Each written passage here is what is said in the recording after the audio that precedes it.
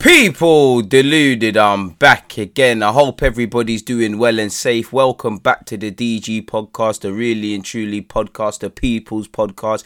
You know, whatever you want to call it. As I keep saying, and I've probably said in every episode it takes on a new name. Obviously, it's the DG podcast, the really and truly podcast, the deluded podcast. But whatever the hell you call it, I don't mind. Just as long as you're subscribing on Instagram. I say subscribing on Instagram. I've cocked that up, haven't I, people? I meant follow on Instagram. Let's try and boost me towards 10,000. Obviously, make sure you're actually subscribing on Twitch and on YouTube, Deluded Gooner, taking everything that I've got to do, people. And I'd like to imagine you're subscribed on, if you're watching this, you're subscribed on YouTube, you're following on Apple, you're following on Spotify, you're on the ball, you're supporting the movement. And as I said, people, life could be better, it could be a lot worse. As I sit here, 38,000 subscribers, 600 odd followers on Twitch, got a lot of good things going for me, man. I'm very blessed to have the community I have and the things we've amassed and stuff, and you lot support whatever I do. And I've told you lot before, I enjoy all the content. I enjoy speaking about anything with you guys because you lot make it so enjoyable. But if you had to press me, while Arsenal is the team I support, and I guess the umbrella kind of falls under Arsenal's young players, apologies for moving the mic, people, I like to talk about the young players and the development the most. And obviously after that, another favourite bit of my content is my podcast, because it just feels a bit more lighthearted, a bit more neutral, a bit more different. I actually really enjoy this, people, so I appreciate all the support. As you lot know, it is a bit bipolar in terms of news filtering and stuff. We'll end it with transfers, as we know, but we might as well discuss the latest things that have been happening. At the time of making this, is 6:52 a.m. over here in the UK. I hope everyone's doing well and safe. As I said, good morning, good afternoon, good evening, and even in some cases, good night. I hope you're doing well and safe. No clue why I have, not that you lot, I don't want to, for the galley, of course, but for the random, I'm sure you don't want to hear. I don't know why I'm here in shorts, not boxer shorts. I've had a shower. I'm here in shorts, no top, and for some reason, I've got my hat over the headphones. Like, I've got the headphones over the hat. I don't know, I'm inside. Why have I got a hat on? Like, I really am taking this podcasting too seriously. One sec, folks. As you can tell, the sound probably temporarily sounded muffled up. I just clocked, like, my head is hella hot. I'm thinking, what's going on here? Why am I sweating? There's no need for the hat on, but it is what it is. And I really need to start having coffee before I start this, because I'm sorry for the yawning. I'm going to start with a story which is, I say, ever emerging. We know City, or the league and the UEFA, they've been trying to get City for match fix. When I say match fixing, that's not true. For FFP and all of these sort of things and whatnot. And there's another story developing. As you know, I'm a football man. I leave all this financial manipulation, financial doping, finances in general, I leave it to the accountants and the smart people. I just know football in it. I don't know for all of this and, how much the transfer fee is for all of these players. You lot know me. I don't like the fact that fans are too heavily invested in finances. Like, there's some people out there, there's some guys and girls out there, I bet you they could tell you how much money Arsenal has, how much money United and this team has, why they should spend it, but their own finances at home are poor, are terrible. They're not paying their bills on time, Son's asking for a new jumper, you can't buy it because you're buying a new box of fags every day. So I do find it ironic how everybody's an expert of finances of clubs. Everybody knows what to do with the money for clubs, but certain people within their own reality can't pattern up, so it don't make sense. But I was reading The Athletic today, people. Shout out to Max Slater, the article writer. Apparently, the Premier League probe into Manchester City's FFP claims, its implications for transparency, and what next. Referring to the Premier League's probe into allegations that Manchester City may have disguised investment from owner Sheikh Mansour as sponsorship revenue, allegations the club's chief executive Ferran Serrano strongly denies. Apparently, a judge wrote, "This is an investigation which commenced in December 2018. It is surprising and a matter of legitimate public concern that so little progress has been made after 2.5 years, during which it may be noted the club has been crowned Premier League champions twice. During the same period, City have also been found guilty of cheating on their financial fair play returns by UEFA and thrown out of European football. Obviously, it was overturned by the Court of Arbitration for Sport. Furthermore, they've gone on to win an FA Cup, 3 League Cups, 3 League Cups, and lost a Champions League final as their parent company has brought stakes in 4 more clubs in 4 different countries to bring the City Football Group family to 10. And I mean, we know they've monopolised. And I do think clearly there's good things, there's great things, and there's bad things with that. You know, obviously City, it can help them with young players. They've got a team in France, team in America, team everywhere. Helps them with sourcing the best young players, helps them with bringing in players and selling them, helps with their, you know, their global footprint and their branding. You know, there's all little things. You know, it helps with the development of coaches as well, because I'm thinking a bit ahead. Let's just say Joe Bloggs is a Man City coach. They think he's got potential, but he's obviously not ready to take the top job. They could send him to the MLS, where they've got a club. They could send him to Australia. They could obviously send him to France. And obviously coaches that have no ambitions to become managers, you know, they can share ideas across the continent and help develop the game. Like, with respect to Australia, I'm pretty sure the development of the game or development of the coaches in Australia is not to the scale of France. So there's little things to learn, or if not on a national scale, just based on what City have. So I quite think it's a good thing, but obviously it's monopolised. Like, I would like Arsenal to have it. I'd like Arsenal to have a team in France.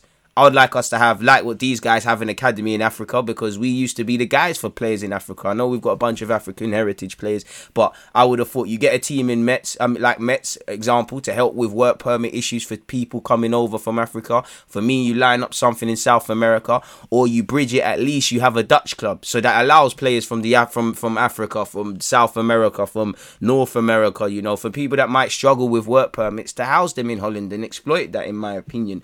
But moving forward, though, and we're going off topic with that, when you look at Manchester City, they have actually used their time profitably. Well, the article's playing games, because apparently they've lost 125 million in 2019 to 20, but they've certainly packed a lot in. Obviously, there's COVID to play a part. Moving forward, people, you know, as you lot can see, the Premier League are trying to investigate as well, obviously because of the whistle blown through Rui Pinto of Football Leaks, the Portuguese whistleblower. As you lot remember, in November 2018, Der Spiel published a series of incendiary stories based on emails stolen by the whistleblower. Over the week, you obviously saw they claimed that Mansour, a member of the Abu Dhabi royal family and the Deputy Prime Minister of the UAE, had secretly been tapping up the club's revenues via inflated deals with Emirati sponsors. Apparently, he claimed he would then reimburse these sponsors, all of whom have close links to the Emirati government, out of his own pocket. So, I mean, it's probably, you know, wrong is wrong, innit? But I'm pretty sure the people investigating, the UEFA, maybe even the court, all of these guys are corrupt, and they all do fucked things like this in their own sort of ways. I'm not saying they're right, City are right. I'm just saying it's the belly of the beast, you know. You know, there's no honour among thieves. You're all, you know, if it's a poor example, but, you know, if you're selling drugs and then somebody robs you for your drugs, you know, you can't feel any sort of way. There's no honour among thieves. You shouldn't be selling drugs, things that help people to deteriorate themselves and rob them of their senses and just being a decent human. So, you know, it's a bit like that. When you're all doing this mad thing, you can't get upset. You know, I always find it funny when clubs accuse clubs of tapping up their players when you're tapping up the very same players below that. It's a belly of the beast thing. I'm not saying anybody's right or anybody's wrong. You know, I'm pretty sure these are not the first guys in City that are allegedly tapping and messing around with the finances. You know, you see a lot of dodgy dealers from Juventus, from Barcelona, from Real Madrid. You know, I'm pretty sure no Premier League club, excluding City, is 100% clean at all, people. So yeah, people. So it seems like the majority of this is coming because of Sheikh Mansour's got himself in some issues, people. Obviously in relation to spending. Apparently, UEFA announced it would look into allegations almost immediately and opened formal investigations in March 2019. The Premier League has a slightly different FFP rules to the European body. Clubs are allowed to lose significantly more money, for example, but the same principles apply, people. Scrolling forward, people, we all know in February of 2020, City lawyers said this spill had redacted some of the emails and quoted them out of context. The Chamber disagreed and found City guilty of obviously messing around with their accounts to the tune of more than 200 million and failing to cooperate with European football financial watchdogs. Obviously, City were fined 30 million euros and banned for 2 years, which once again, upon appealing 5 months later, apology, you know, a 3-man panel cleared them. This panel decided some of UEFA's case against the Premier League side was time-barred in that event happened outside the governing body's own 5-year statute of limitations, so they managed to bust it. In short, the sport's highest court believed City when it said the schemes that appeared to be outlined in the email were not carried out. While City did not really try to prove their case to UEFA panel, they threw everything they had at CAS, obviously because that was probably upon lawyer advice, people. But when you move forward and you hear about the Premier League investigation, until this week nobody had a clue what was happening with it. In fact, some wondered if the league had quietly dropped it. But then 4 judges appeared on the British and Irish legal institutions website, and suddenly we know quite a lot, says the article. How much? This much. Apparently in August 2019, the league issued a disciplinary complaint against the club and asked City to release documents. The club refused. In October of the same year, the league set up an arbitration tribunal to enforce that request. The club challenged the tribunal's jurisdiction and impartiality. In February of the next year, 2020, the league changed its rules to ensure impartiality, and the tribunal reinstated the demand for disclosure. November 2020, the tribunal rejected a fresh challenge from the club, who then filed an arbitrational claim at the company's court.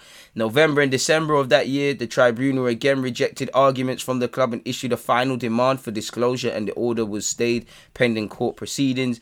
This year in March, people, Justice Mulder rejected the club's arguments about the league's tribunal, denied it permission to appeal, and informed City that they intended to publish these decisions. Apparently, City, however, were given permission to apply for an appeal on the publication issue, which City accepted. In April of this year, Lord Justice Miles accepted the appeal, and it was heard on June the 30th by him, Sir John Floakes, and the Chancellor of the High Court, and Sir Geoffrey Voss, the Master of Rolls. And on June 2020, their rejection of City's appeal was published along with Justice Mulder's findings. Absolute madness.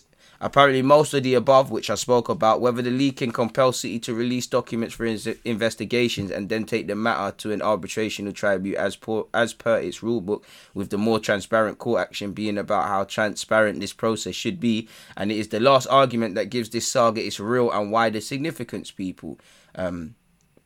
So it's quite of a madness. When you look at it, City spent a year stalling on a request to supply documents and information for an FFP investigation, and then took the league to court, claiming the league's proceedings were biased and illegal. The league changed their process for selecting arbitrationals for its tribute, so that each party in dispute could choose one member from a list, and experts then, those 2 would then be selected. So again, free from bias and ensuring people are impartial, stuff that, on top of not wanting to release the documents, allegedly Manchester City were scared about, man.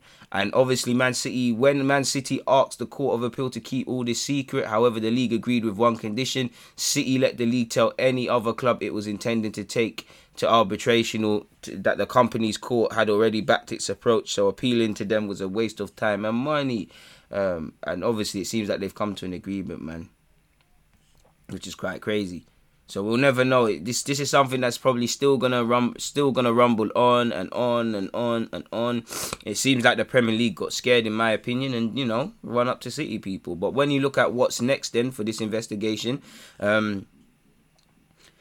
as judges allegedly pointed out, there really was very little actual information about the state of investigation in their judgments, beyond City's steadfast refusal to hand over documents, the league accusing City's procedural challenges as tactical, and a reference to City saying publication would be detrimental, as they were in talks over a commercial deal earlier this year, but that was no longer the case by late June.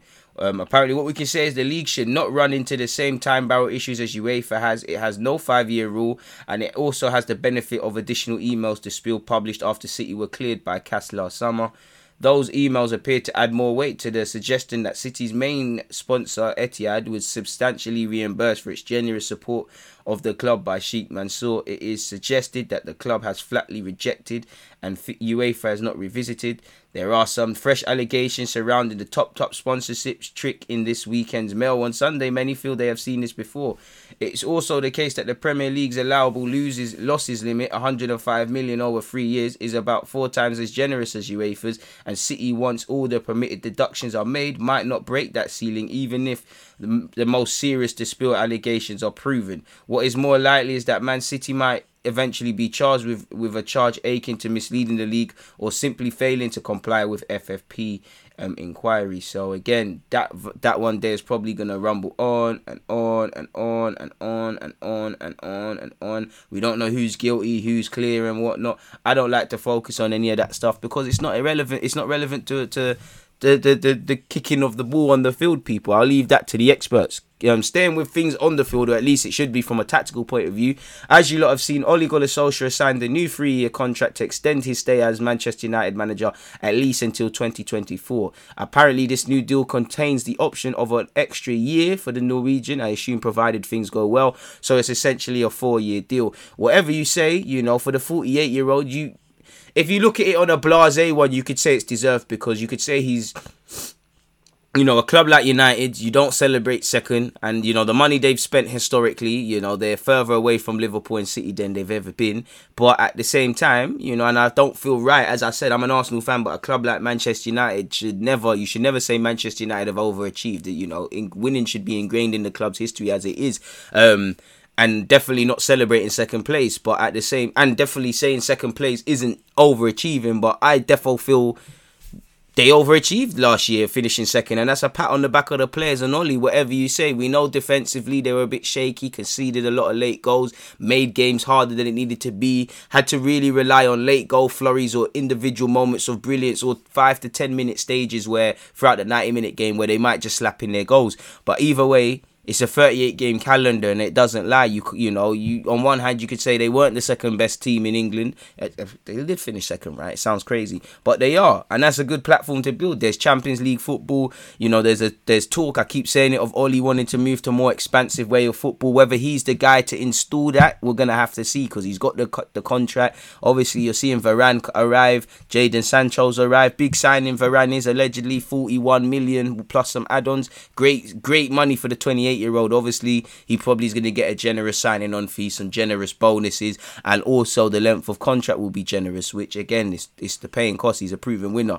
So Ollie's being quote unquote backed in the market. I still think what will let Man United down currently is their midfield. I think they've got a good platform to build upon in defence. I think there's an elephant in the room to be addressed with Dean Henderson and De Gea. I don't think they could do what happened last season, of it's two-man fighting for the spot. Obviously, you want that, and it is, but I think someone's got to be made the number one, and it's theirs to lose. As you've seen, you can't really keep two goalies. Chelsea tried it with Courtois and Cech. Something had to give. Obviously, Dean Henderson and De Gea. We've had Leno and Cech as well. There's been a couple examples of things. PSG, Navas will probably move on or might accept being second choice.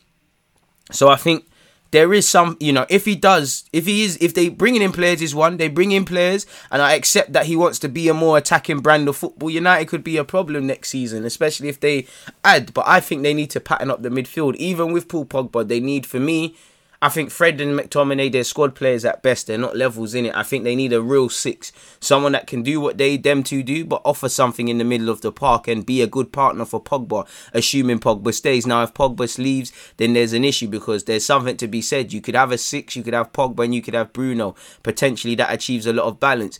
Pogba leaves, then for me, you've probably got to bring in a number 6 and someone who can do what Pogba does, or you have to bring in two other sort of midfielders, deep line playmakers, and give Bruno a quote unquote, not a 10, but a free role. He still has to defend, but he's of the midfield three, he'd have the most attacking responsibility and the less defensive. Still needs to defend. You see what I'm saying? So I think the midfield, the midfield is going to obviously harm their ability to get it to their front men. They've got some tasty options. Martial, if he stays, the young Greenwood, Rashford, Jadon Sancho, all of these sort of guys. In defence, they've got good pillars. Wan-Bissaka can improve going forward, but I don't think he's as bad as man make out. And Oli has to allow relationships to build in that team now. Obviously, I think in the Premier League, and I'm not saying United or anyone doesn't need to spend money, but in the Premier League, the very first thing is money, money, money. Like, we live in a world, you spend 50 plus million on the striker, it doesn't work for 1 year, you can sell a man. and that's the belly of the beast. But same way, you need to work with what you've got. If Oli is going to take Man United back to the pinnacle and, you know, like he did last season, finish second, got Champions League and got to a Europa League final, which, you know, they should have won, he's got to find relationships, you know. Like I said, if Pogba was to stay, Pogba and this new midfielder with Bruno in that midfield, you know, the left winger and Luke Shaw keep going from strength to strength, developing Jadon Sancho and Wan-Bissaka's relationship down that side, Harry Maguire and Varane in the spine, because the defensive pivot, the partnership hasn't always been there. Bailly's a bit unorthodox in how he defends, and because of his injuries is probably not a reliable option like that, even though I do think he's a decent defender. Lindelof's a bit hit or miss. Sometimes he's up for it, sometimes he's not. Varane, I don't think Varane's world class anymore. I think he's not the Varane of yesterday, but I still think he's a quality player. I think his stock has fallen in the last 12 months. He had a tough Euros, he's had a tough season, but I still think there's a lot in him. I still think he's got a lot to give. Yes, he's a Premier League, he's a, you know, World Cup winner, Champions League, all of this. He's had a great career at Madrid. All of that is relevant, but I don't really care about that. I still think he's a competent player. I think him and Maguire could be a good partnership. You know, Maguire will probably, again, communicational barrier might be there, but Maguire strikes me as the more vocal one. Varane's more leading by example. Not saying Varane doesn't open his mouth. What I think is Varane needs an enforcer next to him. As you saw in the Euros, him, Kimpembe and Lenglet, none of them, they're not bad defenders, but none of them can marshal the defensive line and be the alpha male out of all of them. So it was the blind leading the blind sort of thing. I think at least Maguire will take a bit of charge. And I think at 28 years of age, you know, they're prime ages, you know. Obviously, as a centre-half, you can play forever, really. And I'm sure United will pick up a couple of younger players along the way. But that's a decent spine, you know. 28-year-old centre-half, 25, 26-year-old Luke Shaw, similar age in Wan-Bissaka. You know, midfield's the only place I look at it, Man United, and say, yo, what's going on there? Obviously, apart from that in goal, but Dean Henderson and De Gea, I think they're two good keepers. I just think if United don't fix that midfield, and it doesn't have to be for big money signing, a lot of it has to be with coaching. How, you know, if it's not gonna be Pogba, how this, let's just say a number 8 and the 6, how they work together with Bruno, how Bruno ties in, that midfield is gonna make the difference, because United can't go into the next season doing what happened last season, you know, conceding cheap goals, going behind unnecessarily, having to do the comeback king sort of stuff. And, you know, sometimes they won't play well for 90. There might be a 10-minute flurry. They're quality, you know, Pogba, Bruno, Greenwood, man, they're just doing a madness. I think United fans will be honest with themselves and listening to this thing. They'll know that they need to pattern up with that. And I think they've got a good squad, you know. There's a lot more quality to add. I do think there's one too many squad players. And I just think you add a bit more quality, it then becomes a problem of depth for United, because obviously, as you know, throughout a season there's injuries, and United are playing a lot of football next season. They're in, you know, you got the two domestic, the cups to come. You got FA Cup and League Cup, 38 games in the Premier League. However you want to go in them competitions, then obviously you've got the Champions League. If United do what they did last year and get demoted to the Europa League, there's even more games. So I don't know if Ollie's contract's deserved or not deserved. You'd have to speak to United fan, you know. I don't think he's the man long term, but at the same time, why isn't he the man? Because, you know, he's overachieved with their team. If he does really want to improve defensively, and he does, you know, like do the things I've said, there's no reason that he doesn't deserve to keep his role. Yeah, he's not a manager of Sir Alex Ferguson or anyone, you know, that carries a swagger or is known for anything notoriously, but it is what it is, man. In that regards, really and truly. So yeah, man, congrats to Ollie and things like that. Moving away from that, you know, from the two Manchester clubs and things like that. Make sure you check out my other live streams. I'll probably be going live at 11:30 a.m. today. And obviously yesterday I did an Arsenal live stream, and I did a neutral one focused around the transfer stuff going on. You know, Chiesa, Varane, Kane, all of these sort of things going on. Obviously off field as well, we spoke about Ryan Giggs and Joey Barton. Absolute wrong-uns, you know. The wrong sort of wrong. It's disgusting behaviour what they're doing, and we covered Wayne Rooney as well, people. We'll get on to Wayne Rooney in a second, really and truly. Ironically, let me actually, I think I've got it here. I actually need to make the screen, well, the images bit smaller so I can actually see what I'm reading to you lot. But as you lot know, Wayne Rooney, for me, for someone who's, listen, it's not funny in it, but it is kind of funny. Like, Wayne Rooney is just doing a lads thing. He must be one of the best managers to play for, and his name's in the headlines too much. You know, it's his first full season, I believe, as a Championship gaffer. He's not said he'll walk from Derby, but he said there's not a lot of players. You'd expect most people to be working in pre-season. After a friendly, he found time to go out and stuff, and I'm sure you all saw, depending how you look at it, disturbing or whatever scenes with Wayne Rooney, with, you know, slightly younger girls, to taking pictures of him. You know, he looks like he's falling asleep. You know, it's after party gone wrong in it. He's fully realised he's not 18, 20 anymore. He's not one of the young boys anymore, sort of thing. And I just think Rooney's in the headlines for no reason. Like, even in today, you're seeing he's Jason Knight. He's out for 12 weeks after a tackle from Rooney. You know, obviously tackles happen in training. There is something wrong with it, but there's nothing wrong with it. But it's just a next headline that your name's there, and I'm sure Derby fans are sick to their stomach of this, especially if the season doesn't hit off. But apparently, Wayne Rooney's representatives have contacted the police over what they believe was an illicit attempt to entrap the Derby boss with a range of explicit photographs. So yeah, them girls they should have signed their NDAs, or Wayne Rooney should have taken phones and put them in a drawer, because now they're probably going to get hit with the liability bag in it. So I hope it was worth it, man. I mean, they look like young, impressionable 20-odd aged girls. What do you expect? They're going to do the Snapchat and all those sort of things, and one looked like they farted on Rooney, which looked a bit disturbing. But anyways, these images I'm speaking about went viral on social media on Sunday, appearing to show the former Man United and England player asleep in a hotel room surrounded by a group of young women. There's no suggestion that Rooney acted inappropriately, or even that he was aware of what was going on around him. So was he drugged up or alcohol, off the alcohol? Was he just sleeping? Allegedly, people close to Rooney have confirmed to Sky Sports News that the matter has now been handed over to Greater Manchester Police, who have yet to comment. And maybe this is saving face. And the one people I feel sorry for is obviously his long-term wife that's been with him from the start, who now is probably fielding a lot of calls from her friends and family and everyone else, and their kids. Now, I know it's summer holidays, but these lot have friends, and, you know, kids can be quite evil. And, you know, in the best of days, we're all prisoners in our own homes now because of lockdown and things, you know, and things like that. I know things have started to open up, but more, you don't want to see any of this, really and truly. So yeah, focusing on on-field battles, from one England international I actually like to one who was a quality defender, but one obviously after the racist thing I haven't got much time for. Let's keep it short and sweet.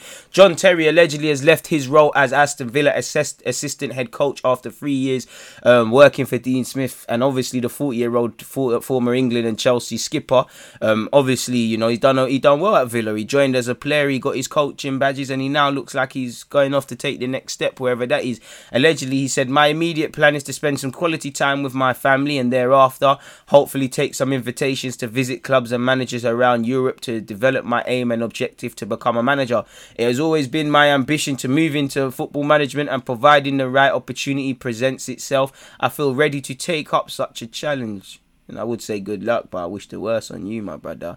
But anyways, moving away from that, and like I said, one coach left one role, another coach has left, as Arsenal assistant coach Albert Stevenberg has left his position as Welsh assistant coach to focus on his responsibilities with the Premier League club. The Football Association of Wales on Monday confirmed his departure from the national setup. Allegedly, the 50-year-old was appointed to the role by Ryan Giggs in 2017, having worked with him at Manchester United. The Dutchman remained a member of Robert Page's coaching staff as he deputised for Ryan Giggs, who again is in the headlines for the wrong reasons, headbutting his wife and throwing her out the hotel room naked. He deputised for Ryan Giggs as Wales boss during the Euro 2020 or European Championships, obviously in which Wales reached the last 16, folks. Now, there is a lot of nonsense where the VAR is concerned, people, and there's going to be a lot more drama and things like that. There's a number of new laws coming online, allegedly, people.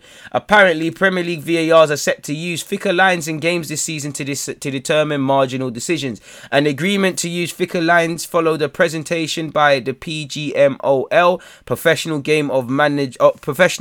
Professional Game Match Officials Limited, referees Chief Mike Riley to clubs at their annual general meeting in June. There's apparently, I haven't got it to hand, but there's apparently Premier League managers and things are apparently meeting in relation to COVID passports as well. As we know, probably from October, you know, you ain't going to really get to go to football matches and pubs and all of these things if you haven't got these quote unquote COVID passports, haven't been vaccinated and things. You know, they can't force you to do it, but they can make your life unbearable. You know, they're going to make it, you can't fly out, you can't do this, you can't do that, to the point where people are like, F it, let's get it. Which, again, you know, I think it should be at people's discretion whether they want it or not, really, especially as we're learning not just a lot about this virus. It feels like this medicine has been put together, and, you know, I do think they haven't even advertised it well, because there's this logic that you take the COVID vaccine and you can't catch COVID, and then people catch COVID, and what does that lead people to say? Oh, it's a scam, the government, the Illuminati, 5G, where no, once again, this, you know,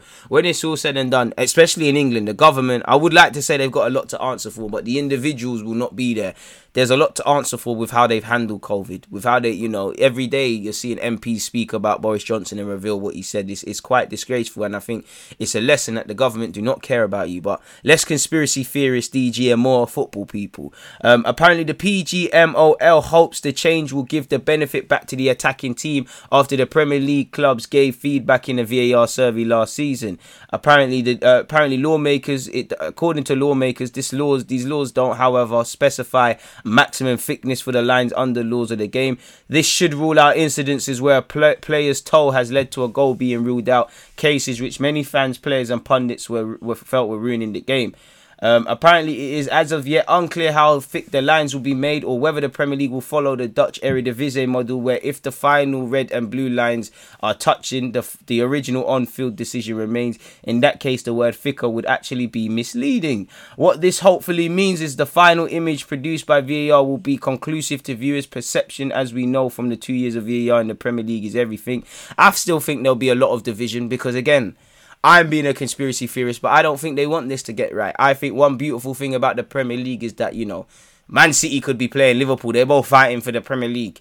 And, you know, one of them could beat the other team 5-0.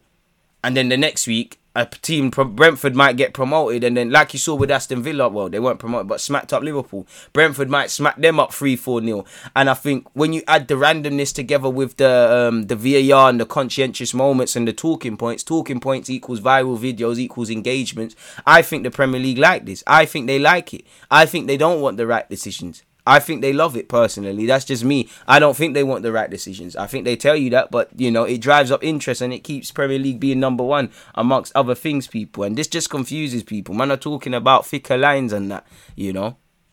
Only time I want to talk about thick things is Gally and that. But anyways, people, it's a bit poor. And then when you move on to armpits and offsides, apparently, that's FIFA's clarification. Apparently, accidental handball in the build-up to a goal will no longer be deemed an offence. The crucial word here is build-up.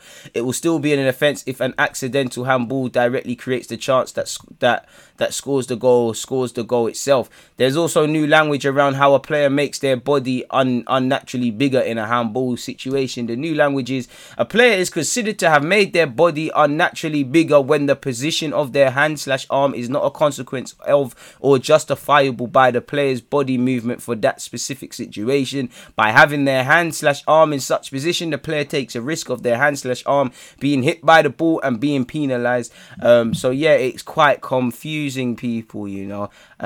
But this obviously means the handball law no longer specifies that a particular position or anything other than a standard silhouette of the body is considered unnatural, people. So yeah, more, and there's probably a bunch of rules. So again, confusion. As I said, they love it because then they can get when they have BT, which everyone has to pay for and whatnot, and I'm sure BT play Premier League the rights. You rule out this referee, you know, who's given a lot to the game and refereed for more years than the young fans have been alive, and then he comes and blurs the lines and provides an equally different but equally as confusing perspective. Then you've got the pundits raging. Then you obviously have the natural emotions of the players of both teams, whoever benefits or doesn't, and the managers and things. They like this talking points. They love it. You know, they love it. There needs to be balance of common sense to go with it. They love it. They don't want to fix this, I'm telling you, people. But moving away from all of that, though, folks, it is what it is in that regards, man. What else is there to speak about? I actually think I've spoken about everything so far, folks. A rather humongous sort of one, people. Allegedly, Chelsea goalkeeper Kepa has apologised to Surrey over the 2019 Carabao Cup final confusion, which he looked like he failed to be subbed. For extended comments, go on the player tribute, but allegedly he said, "I tried to signal that I was okay and that I wasn't injured, but we were at Wembley in front of more than 80,000 people. So, of course, Surrey didn't understand me. When the fourth official raised the board, clearly I should have come off, and I'm sorry I didn't. I was wrong, and I'm sorry everyone who was involved. For Sarri, who it seemed like I had undermined in public, for Willy Caballero, a teammate and a great professional, and for all my teammates and Chelsea fans who had put up with everything, all the noise that was generated during the game and in the days after." That's what he said. So it is what it is in that regards, folks. To wrap up this podcast, I think we need to get into the transfer news. As I said, Raphael Varane is all but a Manchester United player and a fantastic signing, in my humble opinion. As I said, Manchester United agree fee for Real Madrid defender. He's joining for an initial fee of around 34 million, people. Final details are still to be agreed, but the 28-year-old told Real Madrid he had no wish to extend his current contract. The deal for Varane is likely to reach 42 million with add-ons, so that makes it even more of a steal. Certain man paid 50 million for Ben White after one season in the league. Hope it works out. Apparently, the payment has reduced the fee United will pay. The payment has reduced the fee United will pay for the player. I think that's obvious. Apparently, Real Madrid have made a solidarity payment to Raphael Varane's previous clubs for their part in his development. So, Lens stand to make a decent profit after, obviously, they got the initial fee. Because remember, Man United did want to go for Varane, and they've got him, what I'd say, 10 or so years later. And he's played for two of the biggest clubs, if not the biggest clubs in the world, you know. I know it's not the Man United of previous. It's not quite the United that wanted him under Alex Ferguson. But financially, it's going to be a fantastic move. 28-year-old, you're playing for a big club. I'm not saying Varane wasn't a leader, but I've never looked at Varane at Real Madrid as the leader. Do you get it, people? It's like you look at, you've had historically Marcelo, Benzema, Modric, Kroos, Ramos. You know, I'm not saying he's never been a leader, but he's been playing well, but he's never been the leader. At France, he's obviously there, but you had Pogba, you had Kante, you had, you know, based off the World Cup, you had Giroud, you had Griezmann, you had all of these guys. Even in the last Euros, he didn't do much. Do you get it? At United, he's the leader. Do you get it? Like I said, Maguire's going to be the vocal one, but man are looking at Varane to be a leader. Sad thing about Premier League fans is that, you know, they're not going to care. That they're going to see it. It happens with everyone. It happened with Ozil, it happened with Pogba, it happens with Varane, it happened with Havertz. When guys are playing week in, week out and you're watching them, it's not that they're not as good as you think they are. They're not as invincible, as immortal as you think they are. Like, obviously, when I hear Varane or top class players, or even Sergio Ramos, if he playing Premier League, I assume you're Thanos, basically, because you're a top player. But then you might see little bits in their game where they struggle with. And I think, for me, Varane's not world class anymore. But that doesn't mean he's not a world class player. I just think he's gone off the boil. I do think he struggled a bit. But sometimes a new environment can change. And he's still, for me, going to be one of the best centre-halves in the league. He's still a good centre-half, a quality centre-half, a top centre-half. But he's going to be a leader. Man are looking at you as, yo, World Cup winner. You know, played in Euros. You know, Real Madrid. This is a naive, I would look at it, United side. It is quite naive because, you know, Luke Shaw's coming into his own and he's a good player, but he needs a bit of confidence. Lingard's there is a bit of a confidence man. Wan-Bissaka's still learning the tricks and trades of a centre-half. Maguire's been around the block at Hull and whatnot. You know, De Gea's been around the block. You know, Henderson is still learning. I'd say Bruno Fernandes, while he's been at Sporting and played for his country, he's still quite immature compared to his age. That's why he got rubbed out for Portugal. He's still learning. You know, I don't know what they're doing in the midfield. You've got a very young, I don't want to keep saying young, but, you know, Rashford's footballing IQ is probably behind what I'd expect it to be. Not his ability. His ability is top, but he's still learning. Greenwood is a young G. You know, Diallo's there, and there's a couple other youths. So he's going to have to be the guy. You know, you can't, I always say you can't look at him to change everything. You can't look at him and go, yo, Mr. Real Madrid, he knows what Man United of old used to be. He's going to change it. He can't improve the defence alone. He can make a difference because he's a quality player. But United's defence is only going to get better if Oli can tie in a good partnership between him and, I assume, Maguire, or Maguire and someone else, or Varane and someone else, in the event that either gets dropped due to injury or whatever. You know, improving, you know, Wan-Bissaka and whatnot. You know, he can help help change and be a positive example, but he can't change it alone. So it's a quality signing and a decent, United have mismanaged. For a 28-year-old for 42 million, I know he's probably, the only thing is he's probably going to be on big wages, but for United, it's like, I don't think it's a bad signing unless it doesn't work out. United have, 80 million on Maguire, 50 on Wan-Bissaka, even though I'm doing Wan-Bissaka dirty because I think he's worth it. Historically mismanaging finances. Pogba. I'm not saying Pogba's a flop, but I'm just trying to paint a picture. Martial, Ballon d'Or clauses and everything. He's probably further away than when he joined. This is, they've done a lot worse. This is, I wouldn't say it's exit proof and things because it is an expensive deal, money's money, but I think Varane's going to be a quality signing, people, 78 caps for France as well. Like, he's a big signing, but he can't change it alone. As you lot know, Lemay, for Spurs, Son has signed a new deal. That's a good signing, especially as Kane drags his feet. They've signed Sevilla's Bryan Gil, who was on loan at Eibar last season. He's a 20-year-old. He made 14 appearances for Seville, all as a substitute. I think he's a very good player. He's going to have to improve a lot physically anyways, but especially in joining the Prem. But he can, he can take on a man. He can link up. He plays with his head up. He's a decent player. He's capped 3 times for Spain. He's got a lot of development to do. And I don't know when his Spurs career will get going because he's participating at the Olympics. But he's quite a good signing, people.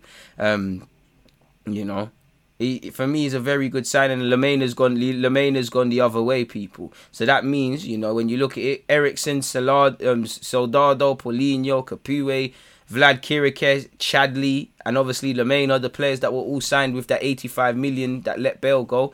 Bale's probably been more of a success than a few of them, really. He's now gone. It's a bit deep. He scored one of the goals of the season against us in the game they lost, and he's gone.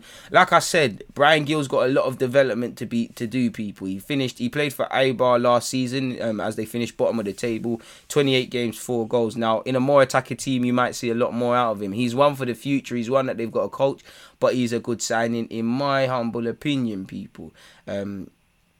For what it's worth. I hope you've all seen as well, off topic, but apparently PSG forward Neymar and Barcelona have settled their legal dispute, people. They've reached an out-of-court agreement with their former player to end a legal dispute in an amicable fashion, people. Apparently, Neymar claimed Barca refused to pay him 37.2 million owed in royalty bonuses after his 200 move to PSG in 2017. Obviously, there's been legal proceedings and things like that. Apparently, Neymar was ordered to pay Barca 6.1 million last June, but reports said he had appealed against the decision and launched a new case, which is now void. Apparently, a statement said, as such, a transaction agreement between the club and the player has been signed to end the legal cases that were pending between the two parties. So nice to see they've come to an agreement, people. But going back to transfer news, when we look at it, we've spoken about Man United, but it seems like one centre-half in, one centre-half out, because Axel Tuanzebe, 23-year-old, apparently Neymar, Newcastle are pushing to sign him, and they want allegedly Maitland-Niles, Axel, Joe Willock, Conor Gallagher. They're trying to use the top clubs into their benefit. Aaron Ramsey will be 31 this year, and he's on a big contract at Juventus. Apparently, that hasn't deterred Juventus as they are keen to sell him this summer. He's seen as a burden on the club's finances. And another example in world football of how a free transfer can be very expensive. As an Arsenal fan, I know it. I've seen it. Mkhitaryan, Willian, Kolasinac. We don't learn our lessons. And Aaron Ramsey's agent played a blinder. As you lot know, Ben White is expected to have his medical tomorrow, which is Wednesday, ahead of completing a £50 million deal to Arsenal from Brighton. Apparently, Man United are prepared to listen to offers for 8 members of their side: Martial, Dan James and Phil Jones. I'd take Martial. How much do they want? It does seem like I wouldn't want to sell him because if someone gets injured, but it does seem like something's got to give, You've got Diallo, who, if Diallo goes on loan, something could be said, but guys that if I'm Man United, I would take seriously and look to use in no order: Martial, Diallo, Greenwood, Rashford, Sancho. That's 5, and at best 3 man can play 4 if you force it and put Greenwood as a 10 and that. something needs to give in it. I think you need a squad, because suddenly if something happens to Rashford, then, you know, you've got other people. But I get it. You know, they've probably done the Martial thing. It's been a long one of dramas. They might want to keep it moving. For me, Dan James should never have been at Man United. He's not good enough. He had okay Euros. Sell him. You know, Leeds will keep trying to buy him. You can make your 15, 20 on him, which I think is a fleece. He should not be at Man United. He hasn't got the confidence to play for Man United. He hasn't got the ability, and he's too one-dimensional. Beyond being a squad player, I don't see how Dan James is part of it. But again, Ollie knows more about football than me, and he uses him. So it is what it is, people. They're prepared to listen to offers for Jesse Lingard, who signed a new deal, and apparently he'll only leave if the right offer goes, people. Apparently, De Gea could also leave on loan or permanently, along with Paul Pogba, Martial, Pereira, Brandon Williams, Jesse Lingard, Alex Telles, who they basically just signed, Phil Jones, Delot, are all available, people. And I said Axel Tishebe could go if right offers are there, as well as Dan James. Lukaku is happy at Inter Milan, and Inter Milan have said they're not selling him. You've seen the statement, despite interest from Chelsea. Crystal Palace are close to completing the signing of 25-year-old Lyon and Denmark defender Justin Anderson, who had a spell on loan at Fulham last season. So I'm sure he wouldn't have to change too much of his living arrangements, or maybe get a permanent yard. That would be a very good signing for Crystal Palace. You know, Anderson and Gerhi, that seems to be quite the rebuild for Crystal Palace, really and truly. You know, they got some good signings, and Vieira's there, so I'm hoping they can do all the best. Apparently, Aston Villa are to bid to sign Bayern Leverkusen's Jamaican winger Leon Bailey, but it has been complicated by interest shown by Everton, Wolves, Southampton and Leicester, and he could be available for 30 million, the 23-year-old. I need a Jamaican in the Premier League. He'll be the best winger in the Premier League, such is my shamelessness, if he does sign, so hopefully that's being done. Spurs are being linked with some very good signings, and I've told you that Patrici guy that they've signed will get them some good sourcing signings and things like that. Allegedly, they want to sign Christian Romeo, 23, from Atalanta, the Argentine centre-half. Quite decent, to be fair with you. Juventus have told Cristiano Ronaldo they expect him to stay at the club this season. Barcelona's better yet, Antoine Griezmann is open to a wage cut, and we've seen João Laporte said all possibilities are open with Griezmann. However, they're yet to receive any contacts from clubs interested in signing the French forward. Shaqiri apparently looks set to leave Liverpool this summer, with Lazio and Napoli keen, and apparently the 29-year-old winger has told them he wishes to leave. Arsenal are considering a move for Portuguese winger João, who's 18 and is available for £1 million. I'm sure I've seen him play for Portugal at youth level. West Ham are keen on Denmark defender Larsen, 30-year-old, who's in the last year of his contract at Udinese. Arnautovic will arrive in Italy this week, completing a move from Chinese side Shanghai Port to Bologna. Leeds United and Crystal Palace are interested in signing Chelsea and England under-21 midfielder Conor Gallagher on loan. Arsenal and Ajax goalkeeper Runarsson is set to join Turkish side Atalaya on loan for the rest of the season.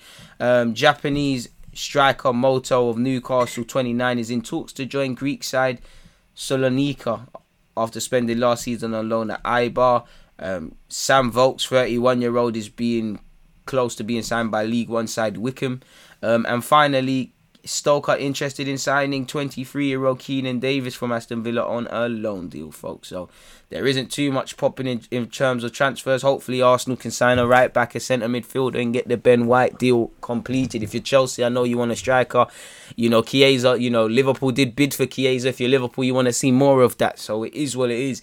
We've spoken about Manchester City's probe. We've spoken about, you know, Kepa, we've spoken about the new Premier League rules, we've spoken about Rooney, we've spoken about a lot of things. I didn't think we'd be here that long, people. Nonetheless, we've made it work, and it's been a fantastic podcast in this 40 odd minutes. As I said, I'm probably going to be live at 11:30 a.m, so please make sure you're heading over to my YouTube, Deluded Gooner, and subscribing. Check out the DG merch. Obviously, I always stream on Twitch at the same time as YouTube, and there's a lot of Twitch specific content I'm coming with and started already. Like, for instance, Q&A show for the members of my people that are members, and you'll have 2 Q&As. But obviously, if you don't get the opportunity to ask me questions, subscribe to me on Twitch, and that will be your opportunity to do such, people, on Friday.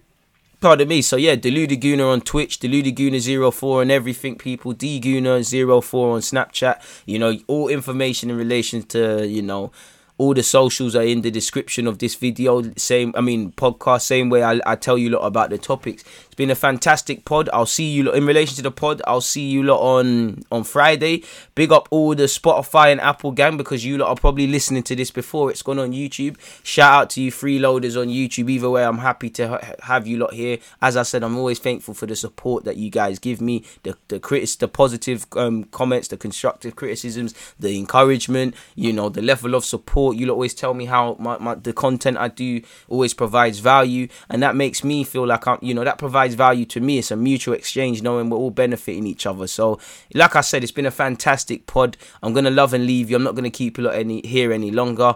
Please make sure you've hit the like buttons, you're following on all the socials, you're doing what you need to do. It's Tuesday, so please make sure you're moving that much closer to your goals, dreams, hopes and aspirations, and I'll catch you lot on Friday. People deluded, I'm out. God bless. Wishing you abundance of riches, people, physically, mentally, spiritually, financially, and the rest of it. I hope you have a great day and a great end to the weekend in whatever you lot are doing from now till Friday. And I'll buck you lot on Friday in relation to the DG pod. In the meantime, there'll be a bunch of other content on YouTube and Twitch and such. Go and check out the other DG podcast episodes if you haven't. Go and check out the YouTube content and whatever. I keep saying I'm gonna go. I'm really gonna go now. People deluded, God bless. Thank you for having me. And once again, good morning to everyone. Good morning, good afternoon, good evening, and good night. Bow.